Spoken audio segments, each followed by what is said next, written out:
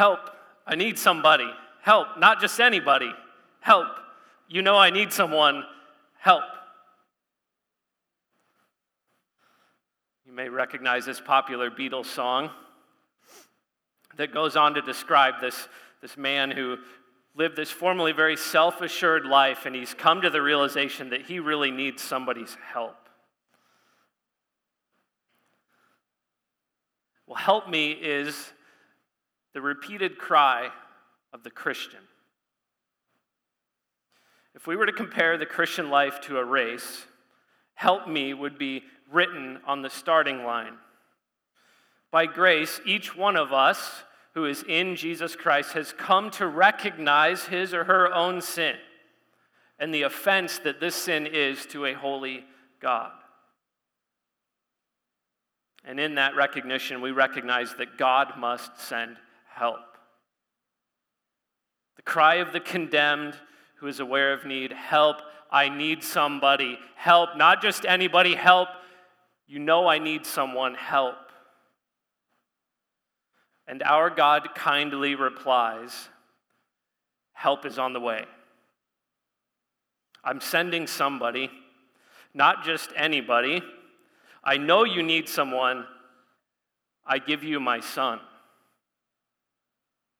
God has answered the cry of the guilty who cry out to him for help by sending Jesus Christ to die in our place for our sin. And he offers us life eternal in exchange. But we don't just enter the race by saying, help me, and then run it in our own strength. Help me remains our plea while we live in this fallen world. While we struggle through this life that many times, in many ways, is hard and difficult and sorrowful and painful. And that's why we're going to be in the Psalms for the next several weeks this summer.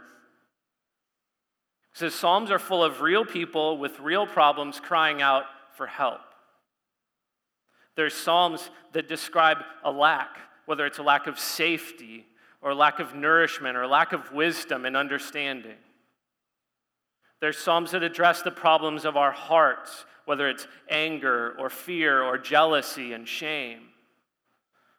And there's Psalms that speak of great trials and tribulations, whether it's suffering or enemies pressing in around or the fallout and consequences of sin.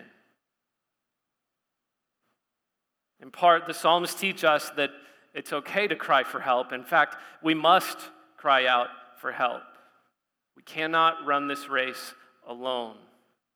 And the Psalms aim us to the one who can help us. Helps us aim our emotions and our fears and our heartache at the one who can truly help, the one true living God. We all can grow in this asking for help and turning to God in our need. And so we get to learn and grow together in the Psalms this summer. And there's really no better way to set out on this journey of learning how to ask for help and learning who to turn to in the midst of our need than by opening to Psalm 121. If you haven't opened yet, I invite you to do so. Follow along. And the reason why this psalm is so helpful as we kind of launch into this Psalms for the Helping series is because it's going to ground us in the truth that God is our help.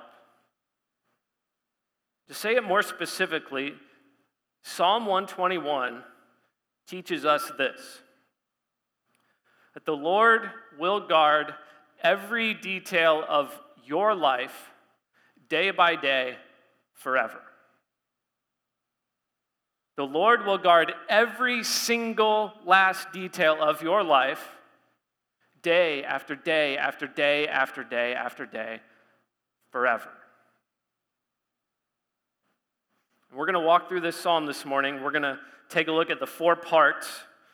Technical name is 4 stanzas. There's 4 stanzas of this psalm, and we're just going to move through them one by one, and they sort of build on each other, but all of them aim at this main idea that the Lord will guard every detail of your life. day after day forever. So look with me in verses 1 and 2, the first stanza of this psalm. I lift up my eyes to the hills. From where does my help come? My help comes from the Lord, who made heaven and earth. So the psalmist gazes up into the mountains. This question bubbles up. From where is my help to come? There's something about seeing these mountains that prompts this question. And I think it's because these mountains represent some sort of danger. That he looks at these mountains and fear starts bubbling up. Where's my help? Perhaps he's journeying through some rough terrain in the middle of summer in the desert heat of Israel. Perhaps he's on a route that's known to have violent robbers and thieves who would threaten his life and his possessions. And maybe even these physical mountains that he's looking all around at, maybe they represent other fears and dangers in his life that have nothing to do with literal physical mountains. Now the psalmist is in danger of becoming overwhelmed, discouraged, which is much worse than simply what these mountains represent. But we see in verse 2, the psalmist aims his confidence in the Lord. My help comes from the Lord, who made heaven and who made earth. Essentially, he says, my helper made these mountains and everything else for that matter. And great confidence rises from his heart that's higher than the mountains that surround him. When the psalmist remembers the power of the God who can say, let there be light, and there was light. The one who has the power to create all things out of nothing. That's where the psalmist's help is found. But notice in verse 2 as well that it's not just the awesome power of the Creator God that is in view in verse 2. That all caps Lord is important. This is the covenant name of the God of Israel, the one who keeps steadfast love toward all of his people forever. This Israelite songwriter is placing his confidence in the covenant-keeping God of Israel. The one who delivered his people from slavery in Egypt, the one who brought his people through the wilderness into the promised land of Canaan, the one who promised to send a forever king to sit on the throne of David, the one who has always been faithful to his promises. The psalm's melody is one of a sweet relationship and intimacy between this psalmist and the one true living God, the one who keeps faith forever. He knows his Lord intimately, and he knows that his God is his help. Well, this covenant name Lord, or in the Hebrew, Yahweh, will show up 4 more times in this psalm. Twice in verse 5, and then once in verse 7, and once in verse 8.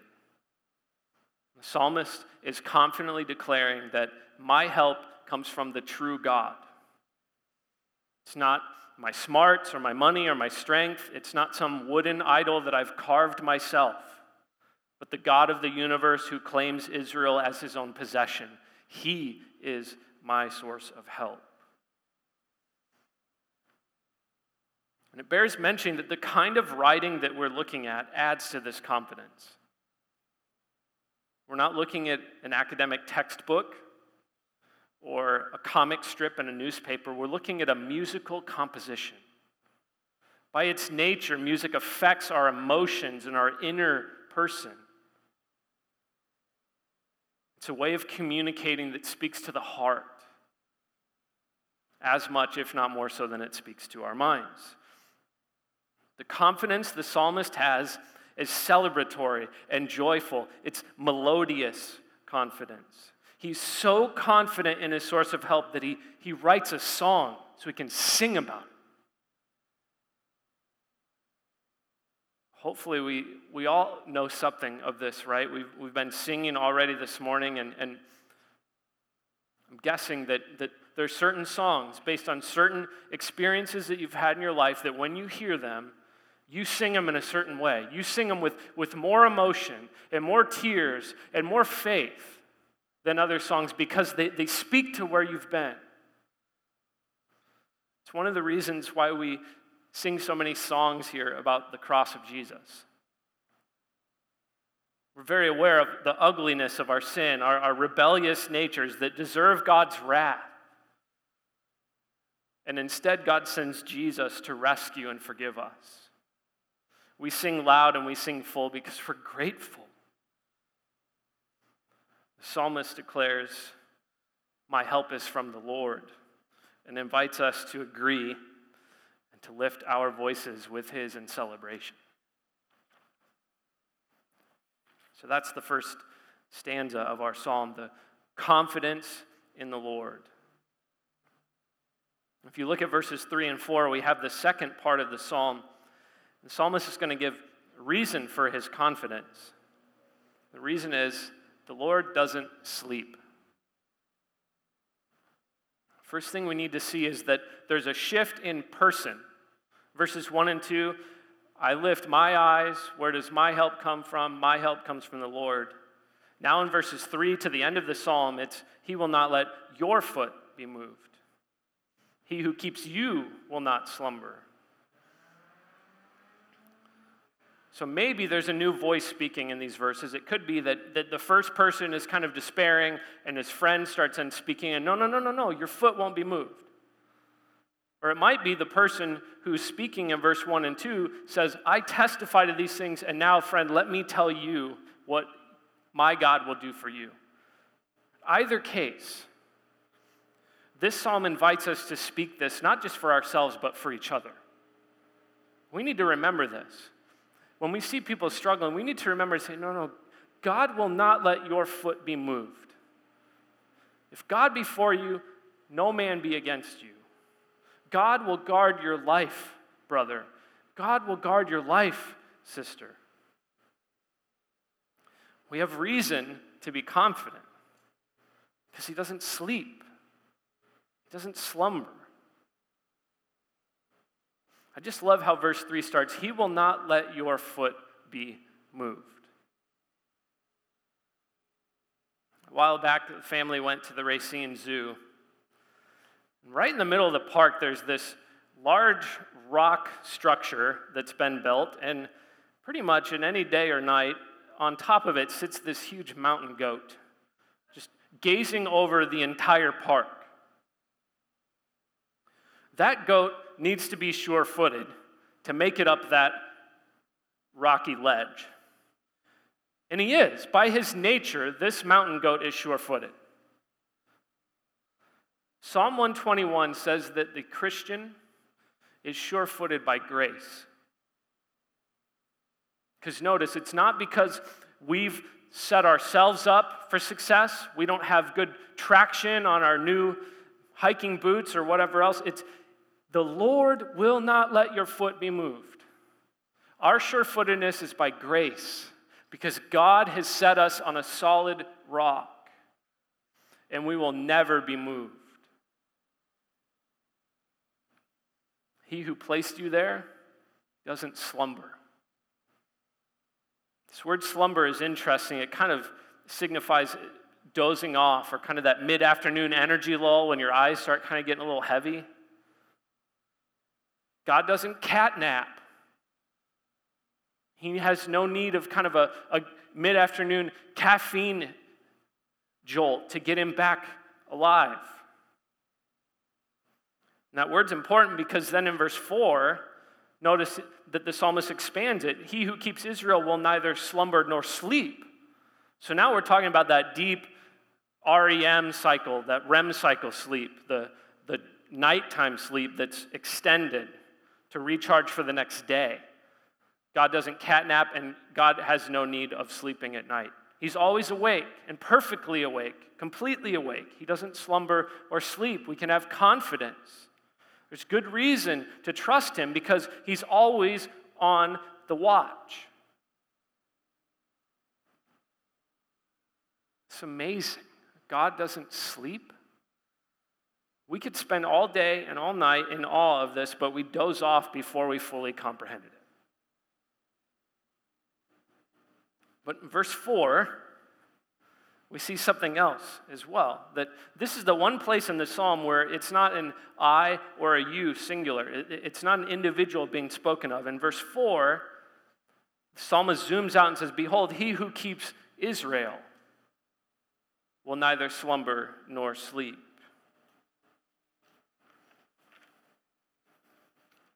We could say a few different things about this, but what I want to call to your mind is, if you're ever in the position of thinking yourself too insignificant, not important enough for God to actually care about your life and your problems and your concerns and your fears, this verse helps us. It shows us that things are much bigger than just individuals.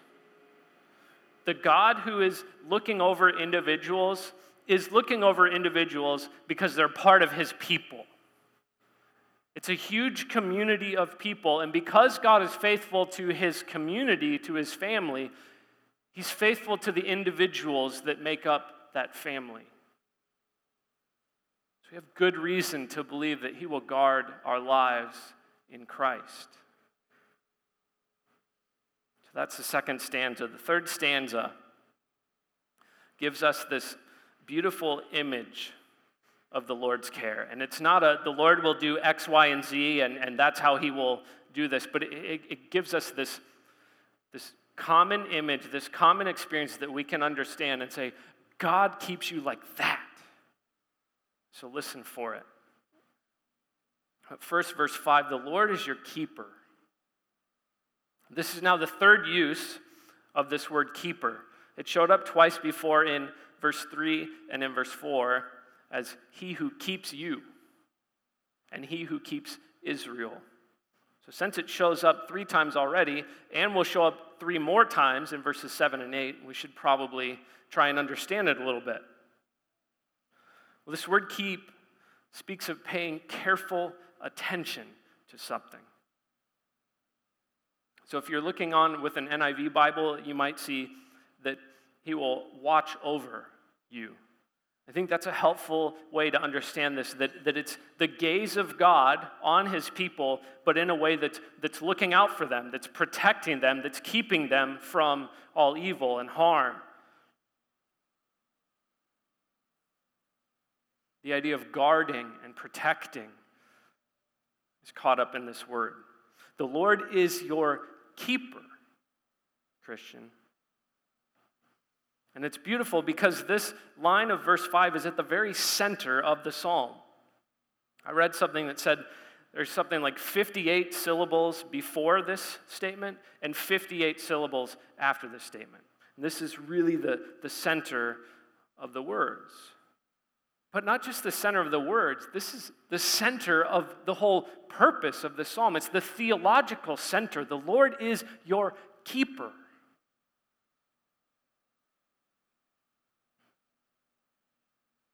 It's part of who God is towards his people. He protects, he guards, he upholds those who are his. And to drive this point home, the psalmist tells people who are living in a desert climate that the Lord guards them like shade in a heat wave. That's how he guards his people.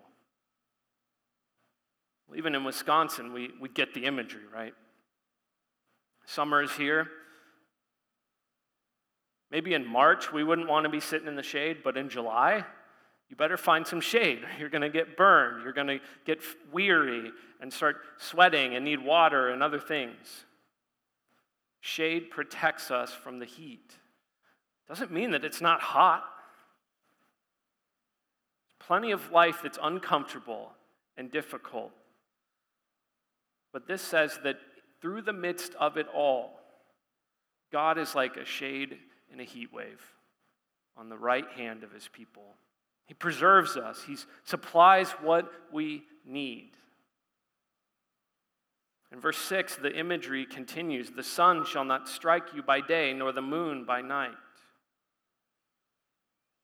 Notice the kind of parallel symbols, sun and moon, day and night. Maybe you see shade and a heat wave and you go, okay, that's great, but God, what if my problems are all after dark? I don't need shade at that point. I need light or illumination or something like that. Sun and moon, day and night. The psalmist says, there is not a single minute of any single day that goes by that God is not your protector. Shade on your right hand. He is your guard 24/7. He will keep watch over you. He's your keeper. There's one last stanza, verses 7 and 8, for us to look at. So far, we've seen the psalmist declaring his confidence in his source of help. We've seen a reason why we too should be confident in the Lord's help. We've seen this imagery that the Lord's help is like shade on the right hand.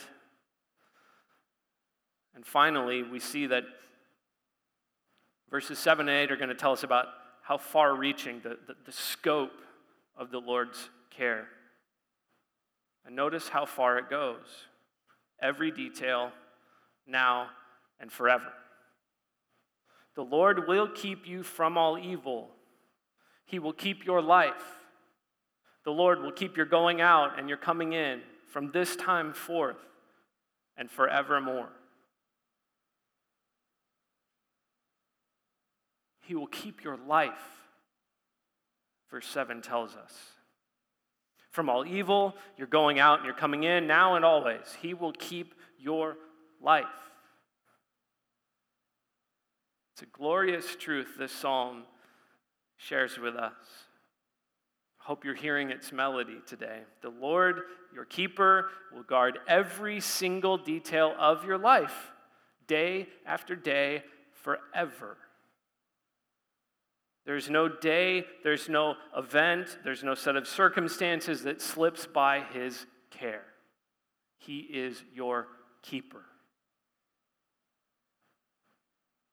It's amazing that the psalmist gives no qualifications, no exception clauses. He keeps your life, well, except that one time and he keeps your life. Period. If you belong to the Lord, he's got you covered. Well, maybe at this point you're saying, okay, but what sense of that, right? Because we've all been burned by the sun. We all know times when it doesn't seem that shade is available, both literal shade and then also just shade in life. Seems like the problems are just weighing us down, beating us down. There's nowhere to turn for help. Can we really believe that this psalm is true? We've all had experiences that make us kind of uncomfortable to say, the Lord is my helper, right? At least I have. How is God keeping us then in the midst of very, very difficult things? Is he keeping us then? Of course he is, and it's why the all-capital Lord is so important. This everlasting, steadfast love of God who has made a covenant with us. We certainly know and must say that this earthly life is but a vapor, that our outer selves are wasting away, that sometimes the flaming darts of the evil one hit their mark and wound us deeply. And we're all walking around with various limps and dried tears and scars. But God is our keeper. Nothing in this life will be our downfall because we're his. I invite you to turn over to Romans chapter 8, starting in verse 31.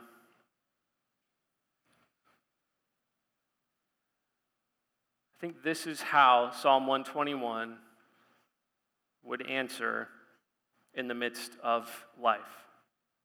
This is how the Lord is our keeper in the midst of hardship. Start in verse 31 and read to the end of the chapter. What then shall we say to these things? If God is for us, who can be against us? He who did not spare his own son, but gave him up for us all, how will he not also with him graciously give us all things? Who shall bring any charge against God's elect? It is God who justifies. Who is to condemn? Christ Jesus is the one who died, more than that, who was raised, who is at the right hand of God, who indeed is interceding for us. Think he will keep you from all evil. Who shall separate us from the love of Christ? Shall tribulation, or distress, or persecution, or famine, or nakedness, or danger, or sword?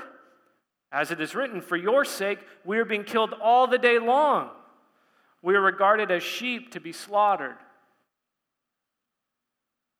No. No. In all these things, we are more than conquerors through him who loved us. For I am sure that neither death, nor life, nor angels, nor rulers, nor things present, nor things to come, nor powers, nor height, nor depth, nor anything else in all creation will be able to separate us from the love of God in Christ Jesus our Lord. Paul says, suffering, evil, hardships will come. But our lives are secure. Our feet will not be moved. Harm will not get the last word. Evil doesn't win. So our Lord is our keeper. He will guard every single detail of our lives day by day forever. We can sing it because Jesus died for our sins and was raised. As we start the series, it is right and good to remember who our help and who our keeper is. It's the one we see in Psalm 121, made heaven and earth. The one who never slumbers nor sleeps. The one who sent his Son to save sinners like us. He will guard every single detail of our lives, day after day after day, forever. It's who he is. He's pleased to do so for all of us if we're in Christ, if we're Christians. Well, after I pray, we get to sing together, yet not I, but through Christ in me. And there's this repeated line that's been hooking me day after day this week. We have this instant opportunity now to put this psalm into practice. The line of this psalm, to this I hold.